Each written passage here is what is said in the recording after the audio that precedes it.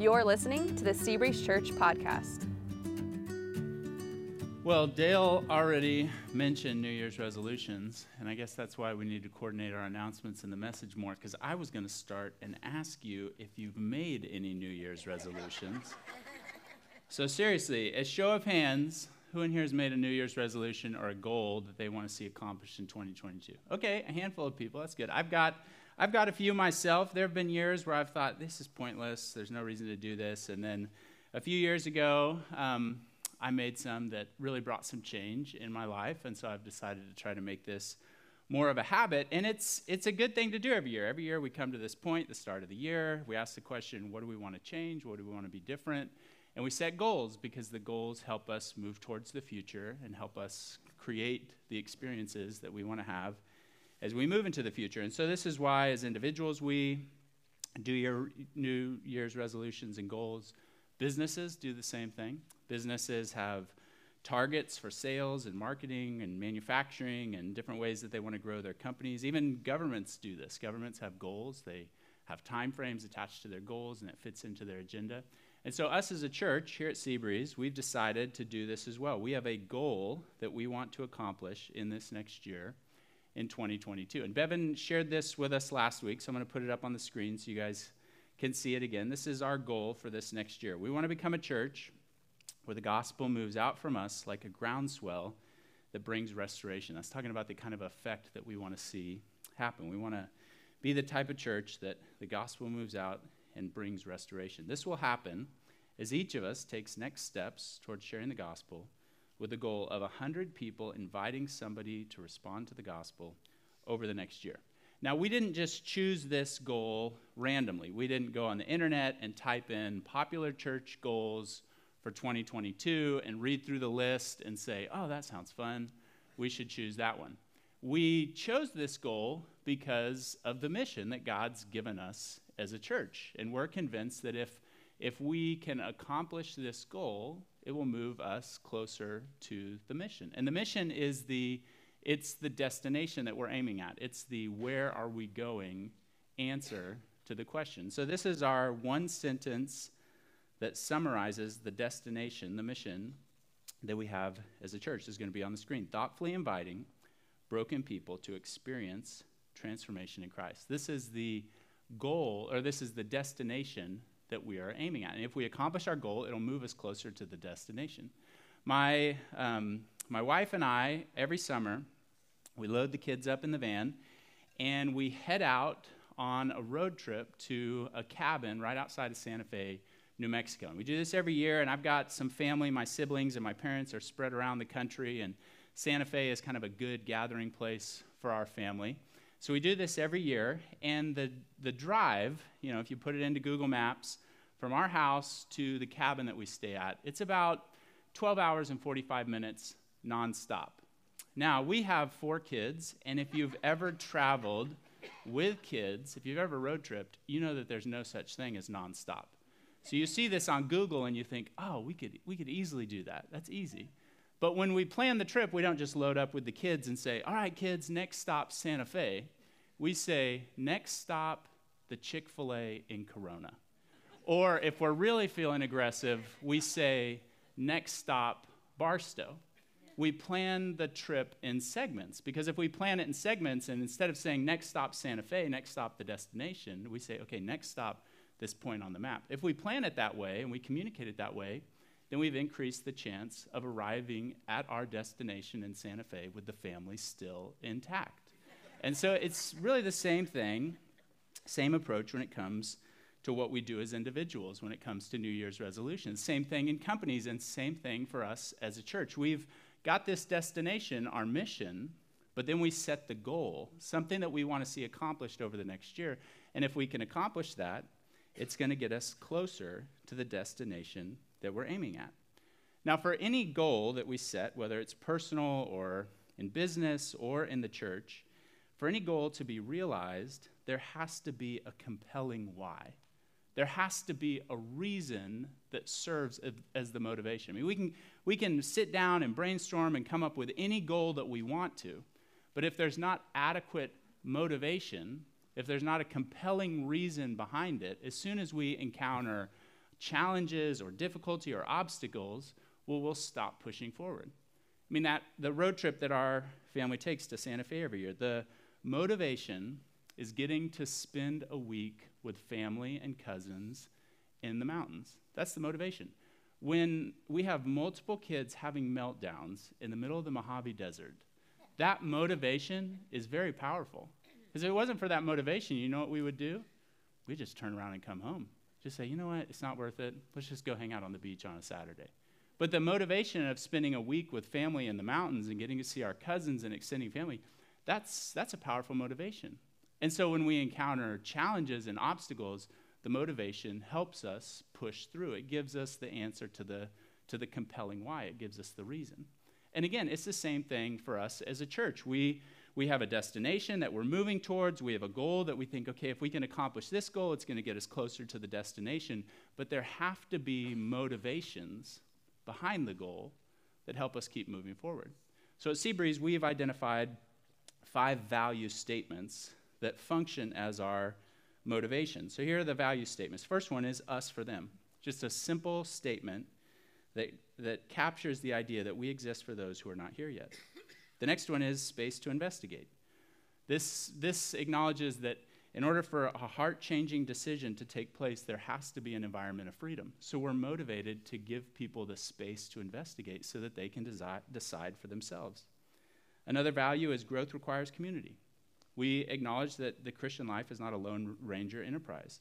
We need the help. We actually require the help of others in order to grow, and they need our help too. And so that motivates us to do certain things. A fourth is wisdom requires training. Similar to an athlete who takes their skill and their athletic ability, and then they have to figure out how to apply it to the situations they find themselves in a game within the rules of the game. It takes training for an athlete to be able to do that. Same thing as we navigate life. We can't just go out and just kind of figure it out. We need to train. We need a plan. We need to work something. We need to actually put in practice to learn how to take God's word, the truth of God's word, and situationally apply it the way that he wants us to. That takes training. Wisdom requires training. That's a motivation for us. And the fifth is faith inspires courage. This acknowledges that there is a cost to following Jesus. Faith involves risk. And if we're going to take the risk, the bigger our faith, the more willingness to take the risk and step out in courage. The less our faith, the less willingness to do this. Faith inspires courage. So that motivates us to grow our faith so that we can pay the price in following Jesus. These 5 values function for us as a church as motivators. And as we think about this goal that we have, so we've got the destination defined by the mission. We've got the goal that we have for this next year that's going to move us closer to the destination. As we think about that, there's 2 values on our list that really form the motivation for this goal for this next year. And the 2 values that we're going to turn the heat up on over this next year are us for them and faith inspires courage. Those 2 values can give us the compelling why. They can give us an adequate reason so that we encounter challenges or it gets awkward or we're wrestling with, is this really worth it? Those 2 values can be the motivation to help us press on and realize the goal that we've set for this next year. So this morning with our time, what I want to do is I want to unpack these 2 values and explore how they can motivate us in the area of accomplishing our goal. So let's start with the first value, us for them. Now this value, you see it several different places in the Bible, but one of the places you see this value on display is there's a story in Luke chapter 15, and there's an accusation made about Jesus. And in response to the accusation, Jesus uses that as an opportunity to provide some teaching on why he chooses this us for them approach in life. This is what it says, Luke chapter 15, starting in verse 1. It says, "Now the tax collectors and sinners were all gathering around to hear Jesus. But the Pharisees and the teachers of the law muttered, 'This man welcomes sinners and eats with them.'" Now the Pharisees and the teachers of the law in this story, they're making some category distinctions. They say, this man welcomes sinners and eats with who? With them. And in this story, the them is the tax collectors and sinners. The Pharisees and the teachers of the law, they don't view themselves as part of that group. They view themselves as part of a separate group. They're the us in this story. And if you think about it on the surface, the distinctions of us and them, those pronouns, they're really just realities for life. And what they do is they accurately identify distinctions between groups and people. Just on the surface, us and them, there's really nothing harmful about that. I mean, let's take, for instance, tomorrow night, there's a college football game being played. It's a significant college football game between Alabama and Georgia, the national championship. Show of hands, who plans to watch the game tomorrow night? Okay, so we've just distinguished us and them. There's those of us who are going to watch the game, and then there's those of you, the them, that you're not going to watch the game. And even in my own house, there's an us and a them. Like, I actually would count our infant Alden in the us because I'm going to be holding him as I watch the game, so he cares. But then there's my wife and kids. They're the them, the other kids. They don't care. So there's really no problem with the distinction of us and them. I mean, it just identifies there's differences. There are distinctions between us. The problem is not that there's an us and there's a them. The problem is caused by the attitudes that we choose. You know, the Pharisees and the teachers of the law in this story, they don't just state the facts. They don't just say, Jesus welcomes sinners and eats with them. It says that they muttered the facts. What muttering is an attitude word. Whenever we mutter, what we do is we lower our voice and we mumble our words. In this passage in Luke 15, the us in the story had an attitude towards the them. And this is really common in life. This happens all the time. This attitude towards the them between the two groups. One of the common attitudes that we see and even experience is us versus them. What this attitude does is it creates competition and animosity. It comes down to who's better or who's worse. And we see this every day in our society, even on trivial issues like which sports team you root for. We see this us versus them, this competition. You know, if you're an Alabama fan, you understand this because Alabama has been so dominant in college football over the last decade that there's really no middle ground. It's either you love Alabama or you hate Alabama. It's either you've been cheering for Alabama for years or you really want to see Alabama lose tomorrow night. So Alabama fans understand this us versus them. And my guess is there's probably some of you, as soon as I started talking about college football, you started to kind of glaze over. And so for you, it might be you versus college football fans. But whatever it is, this is super common. You find this everywhere, this us versus them, this competition, this animosity, this whichever group I'm in is better than the other group. And guess what? This can even be found in churches, this attitude. And if this is true of you, if you have this us versus them attitude, then what that means is you're going to view the people that aren't here yet as the competition. And you're going to show animosity towards people that aren't part of the church. Us for them can permeate any group. It is a very common, us versus them can permeate any group. It is a very common attitude. It's one of the attitudes that we find. Another common attitude is us for us. So if it's either us versus them, which leads to competition, us for us is an attitude that creates apathy. We get so consumed with us that we don't care. We're unaware of what's going on around us. I want to show you a clip from the show Friends. And in this clip, they're hanging out in the coffee shop, and one of the employees at the coffee shop really wants to be a part of the group. And so I want you to see how they treat this individual in this clip. Hey, what's this? It's a bottle of champagne. Why is this here? Ross? I guess it's here because I got tenure! Congratulations! This is the single greatest day of my professional career. Gunther, 6 classes. 6? You want me to join? Oh, I thought Joey was here. 5 is good. I'm gonna have a loogie in my coffee tomorrow.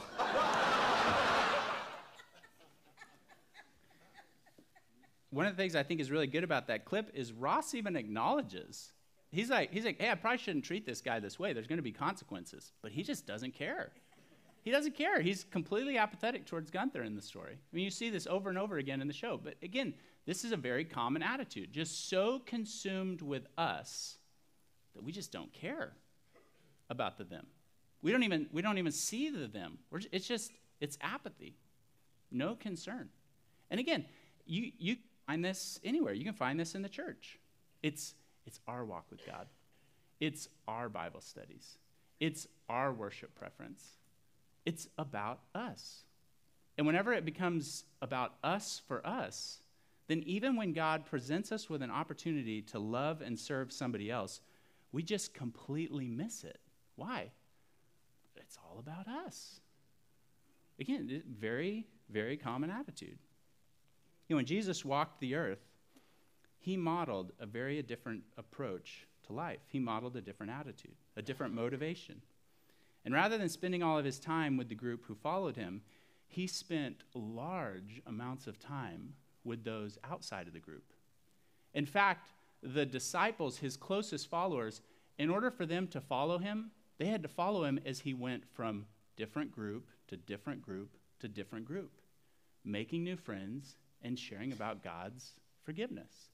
He just kept doing this us for them, not viewing the world as competition, not just getting so consumed with himself that he was unaware of what was going on, but he continued to be aware and meet the needs of people in different groups.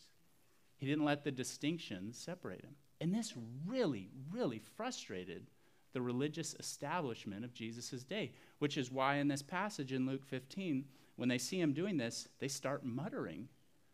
They start saying, what in the world is going on with this guy? He's hanging out with the competition. He's hanging out with the people that don't matter.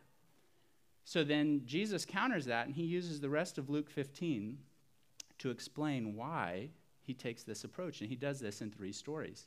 He starts with a story about a man who has 100 sheep, and he loses one.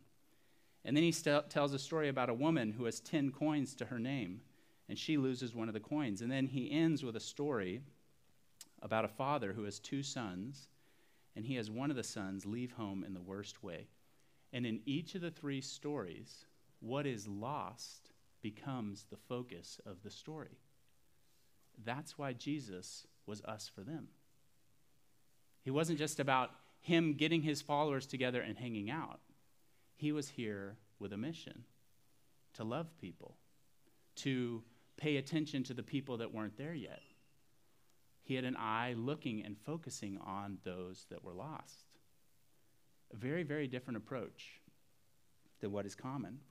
But if we're going to accomplish this goal that we have for this next year, us for them has to be a motivation. A few weeks ago, I went to the grocery store in the evening, and I took one of our kids with us, and I was doing the shopping for the family that week. And so we were on a mission. So we show up to the grocery store, and a family, there's 6 of us, so we fill the cart up. I mean, it's like we go through a lot of groceries to feed everybody. So when we go to the store, we're on a mission. Heads down, accomplish the task. So I show up, and I only brought one kid because I knew, give mom a break. I'll take one of the kids, but I'm only taking one because I really need to make sure this mission happens. So we get to the store, and we park, and I'm getting my daughter out of the van. And the lady next to us, she's got her shopping cart, and she's emptying it, and she asks if we wanted to use her shopping cart. And so usually I would have just said, yeah, thanks, I appreciate it, and, taken her cart and moved on with my task. But as a staff, as we've been talking about this goal that we have for this next year, we've been talking about what's going to be required if we're going to realize this goal. So we've been talking about, having this us for them perspective, this attitude. So as she's emptying her cart, I decided, okay, I'm gonna try to enter into a conversation, take a different approach than I usually would. So we're both at the same grocery store, and I make a comment about the store, something that I appreciate about the store that I've seen and experienced while I shop there. And in response to what I say, she agrees with me. She adds to it a little bit, and then she makes a pretty negative comment about a trend that she's seeing take place in society, just how she has this sense that people are becoming more and more selfish and not taking responsibility for the different things that are going on around them. And so she makes this comment, and in response to the comment, I decided to, at the risk of sounding corny and it getting really awkward in the conversation, I decided to simply say, there was a time in my life when I too was really selfish and just concerned with myself, and I didn't take responsibility for things going on around me. But then I was forgiven by Jesus, and as I've learned how to follow him, I've been learning a new approach to life. And so now, instead of being selfish, I'm trying to look for ways to serve people and help people out. Do you have a story like that too?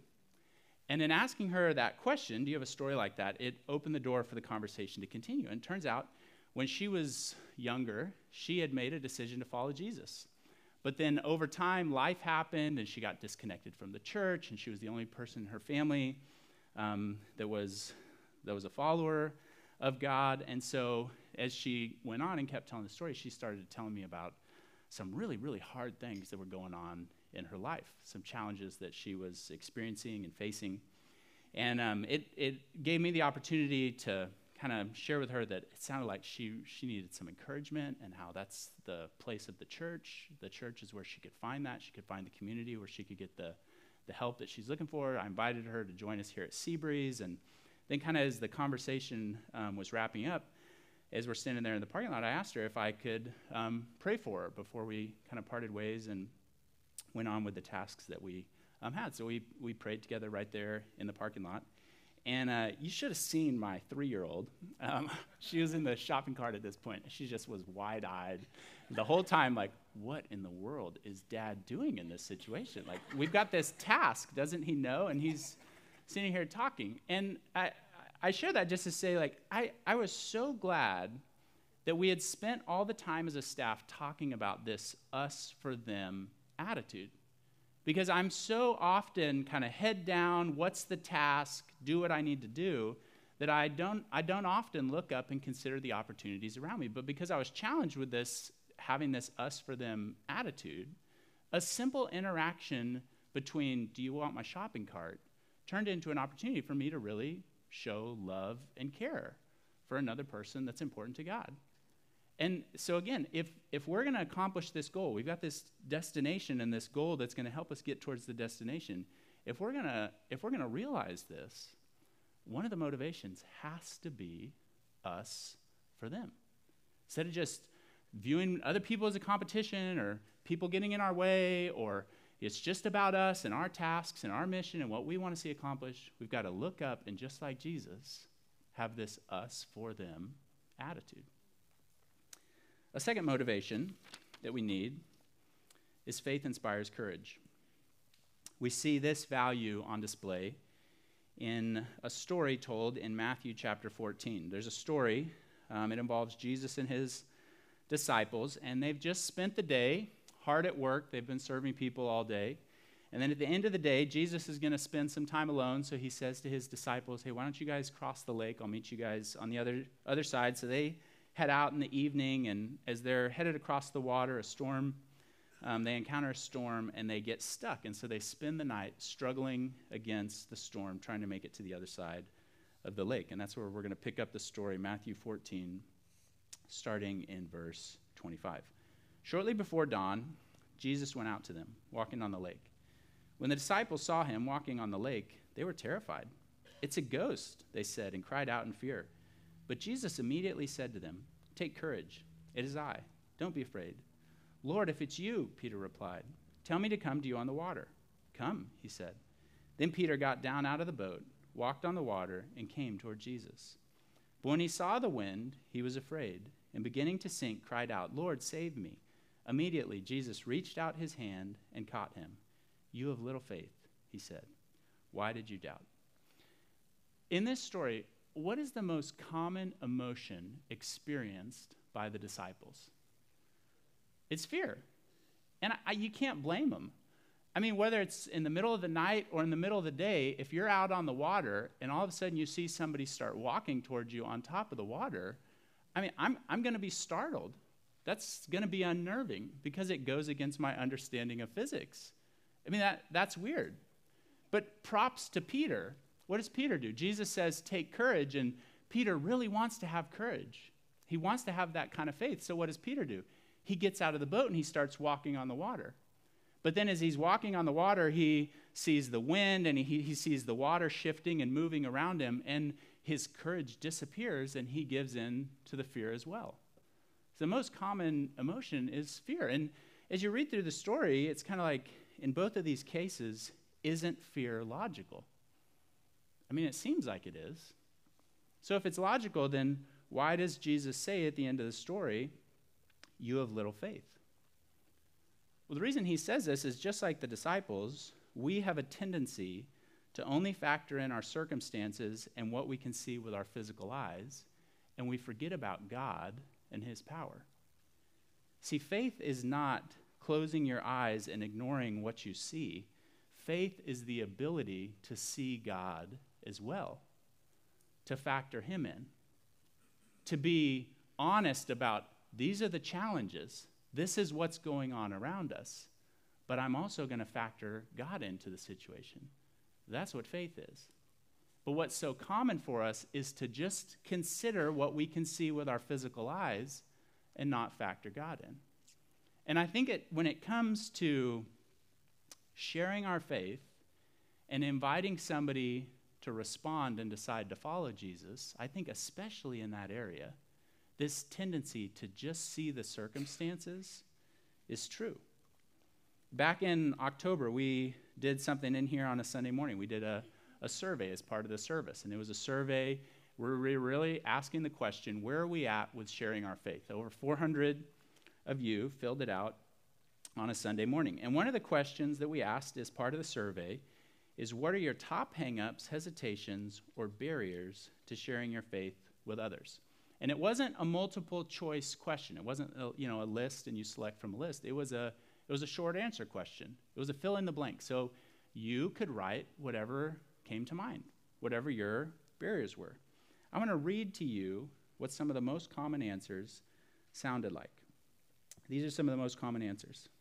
I'm afraid I won't say the right thing. I don't want it to be awkward. I'm afraid of what it might do to the relationship. I'm introverted and shy. Fear I will drive them away. Don't want to make them uncomfortable. I have self-doubt. Now, when I read this list, I understand every single one of these because I've felt and experienced them too. Actually, recently, I was really challenged by one of my kids because one of the things my wife and I have been trying to do with our kids is to help them understand the story of the Bible, help them understand who God is, how God created reality, how we're supposed to interact with him, what's wrong with the world, how Jesus came to fix the problems of the world, and trying to help our kids understand the story of the Bible and who God is. And one of our kids has really taken to this and is becoming pretty bold about her faith. And so we'll be at a park or hanging out with people, and she'll meet a new friend, and she's just met him, and she'll start asking questions about church. Do you guys go to church anywhere? Have you decided to follow Jesus? Have you heard about Jesus? And she's really upfront about her faith. And so one day we're hanging out with some neighbors who are friends of ours, and the kids are all playing, and my daughter goes inside, and she gets her Bible, and she comes outside with her Bible, and she starts asking questions of the kids she's playing with. And I'm standing there, and I'm listening to this conversation between 4, 5, and 6-year-olds, and my daughter starts asking questions about, well, do you know what happens when you die? And, one of the kids, well, you turn into a ghost. And, no, you don't turn into a ghost. You either go to heaven or you go to hell. And, you go to those places depending on if you've asked Jesus to forgive you of your sins and if Jesus is in your heart. You know what my first emotion was, my first thought as I'm standing there listening to this? Do you think it was pride in my daughter's faith and her boldness? No, it was a thought of fear. What are the other parents going to say when they hear about this? Are they going to want to hang out with us anymore? Are they just going to think that we're that weird family that has these crazy beliefs and we try to force them on people? Those were my first thoughts of fear. Actually, I had to confess those to God. I had to say, God, I am not viewing this situation from a perspective of faith at all. I'm viewing this from a perspective of fear. And that's wrong in this situation. There's a verse on this topic that's really challenged me. It's in 2 Corinthians chapter 4, verse 6, and Paul is writing, and this is what he says. He says, "For God, who said, 'Let light shine out of darkness,' made his light shine in our hearts, to give us the light of the knowledge of God's glory displayed in the face of Christ." Now, what he's referring to when Paul writes, "Let light shine out of darkness," he's referring to God's power in creation. The fact that God started with nothing and then made this physical world that we live in. That's an amazing amount of power. But what Paul's saying is that same power is needed if somebody's going to decide to follow Jesus. That's the point he's saying. He's saying, hey, this happened for us. This is how it works. The same creative power is needed in our lives. Now, I want to be real clear on this, because what you and I do is important. I mean, we pray for people. We love people. We help people find answers to their questions. We share with them and invite them to respond. That is very important. Their part, the other person's part, is very important. They've got to weigh the facts, consider the evidence. They've got to make a decision for themselves. So both my presentation and another person's response are very important. But the point that Paul is making here, what he's revealing, is the same God who created everything is also involved, and he's got to make his light shine in their hearts. Something miraculous, something supernatural has to happen. Usually we just look at my presentation and their response. And we usually just think about, well, what are the barriers to their response? And we don't factor in this miraculous, supernatural part of what happens when somebody decides to follow Jesus. And if you think about what the barriers are, the things we often look at, I mean, there are some significant barriers. For some people, there's pain. They've experienced something in their past, some pain, some loss, something that they've gone through, and they're wrestling with, how could a good God let that happen? How could God be loving and I experience that? That's significant. That's a big barrier. Other people, it's the barrier of, I'm content, I'm comfortable. I have no idea why I would need God. I have everything that I want. I don't need God. I mean, that's a pretty big barrier too. Other people, for some, it's more intellectual barriers. They think the stories of the Bible and the story about Jesus, yeah, there might be some good morals, but it's really just fairy tale. They've never had anybody sit down with them and explain to them the evidence for this stuff. The fact that it is history, and we can prove a lot of these things. Other people, they've got questions about the meaning of life or the origin of life, or does Jesus actually impact a life? And you consider these different barriers that people have, and usually that's what we focus on. We focus on, okay, well, these things would all have to get figured out. And so we look at those barriers and we come to the conclusion that it's just not possible. How could I ever say something that would help them through that past hurt? Or what could I say that would help them see that there's more to life than what they're experiencing now? And so we see the barrier and we just say, oh, it's impossible. And we forget something supernatural, something miraculous. The same God that said, let light shine in the darkness, has to turn the lights on. That is required, but guess what? It's also possible. Now, if I can remember that, if I just look at the circumstances, if I just look at the barriers, I'm probably going to be quiet. But if I can remember that something miraculous and supernatural is both required and possible. I mean, it happened for me. Something miraculous had to happen for me to decide to follow Jesus. For many of you, that's your story too. God had to turn the lights on. Yes, somebody shared with you, you had to make a decision, but God had a part to play too. If we can remember that, then in the face of fear that often keeps us silent, guess what we can do in that face of fear if we remember God and how he's at work? Well, we'll push through the fear. Well, now that's the kind of faith that can give me courage to act and to open my mouth and to share with the other person. Something miraculous and supernatural is required. But guess what? It's also possible. So yeah, what I say matters. How I live matters. Praying for them is important. That matters. They've got to weigh the facts and decide for themselves. But then God is also in the middle of it. And he has the ability to do something miraculous. And if I can remember that, well, that's the kind of faith that can inspire courage.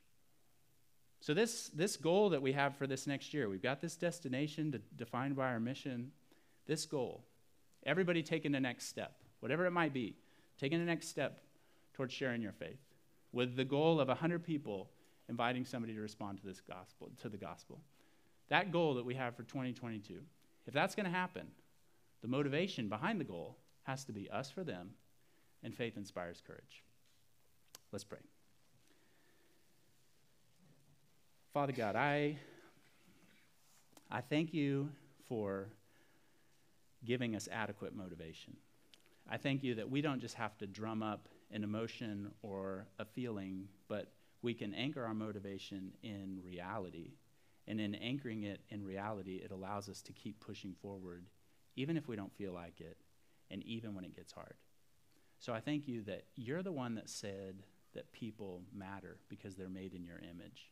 And so we don't have to come up with some reason or some justification for why people are important, but we can view people as significant and important simply because you said they are, and then Jesus, you came and proved that they are. And then God, I thank you that instead of just looking at the circumstances, we have more to look at. We can consider you and how you're at work. And because of that, faith can inspire courage.